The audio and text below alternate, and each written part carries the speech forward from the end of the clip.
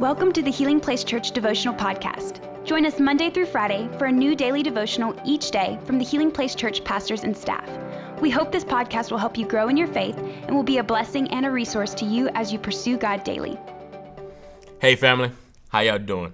We're continuing our devotions with soul care. So pretty much right here, I'm going to give you a scripture, a few thoughts, and an application, and then we're going to go on by our way. Cool?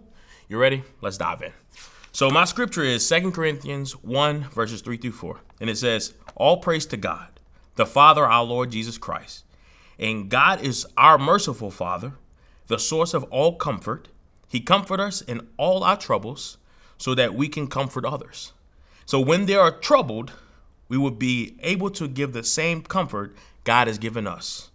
So our biggest thought right here is God comforts us in our troubles so we can comfort others in their troubles. A few observations. Number one, life is full of trouble, but God is full of comfort. God will always comfort us when we find ourselves in times of trouble. So in other words, we will always face troubles bigger than us, but we also serve a big God that can handle all those troubles. This comfort isn't just for us, but for others.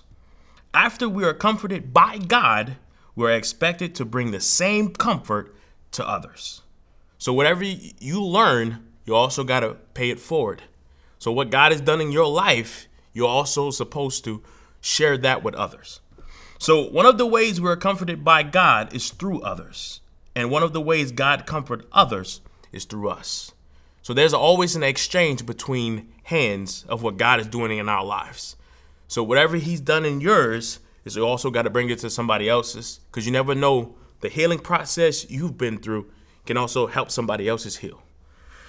And my application, or our application, should be trust God will comfort you in your troubles, and God show you ways to comfort others. Amen. Have a blessed day.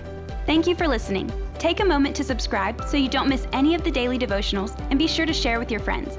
For more information about HPC, visit healingplacechurch.org.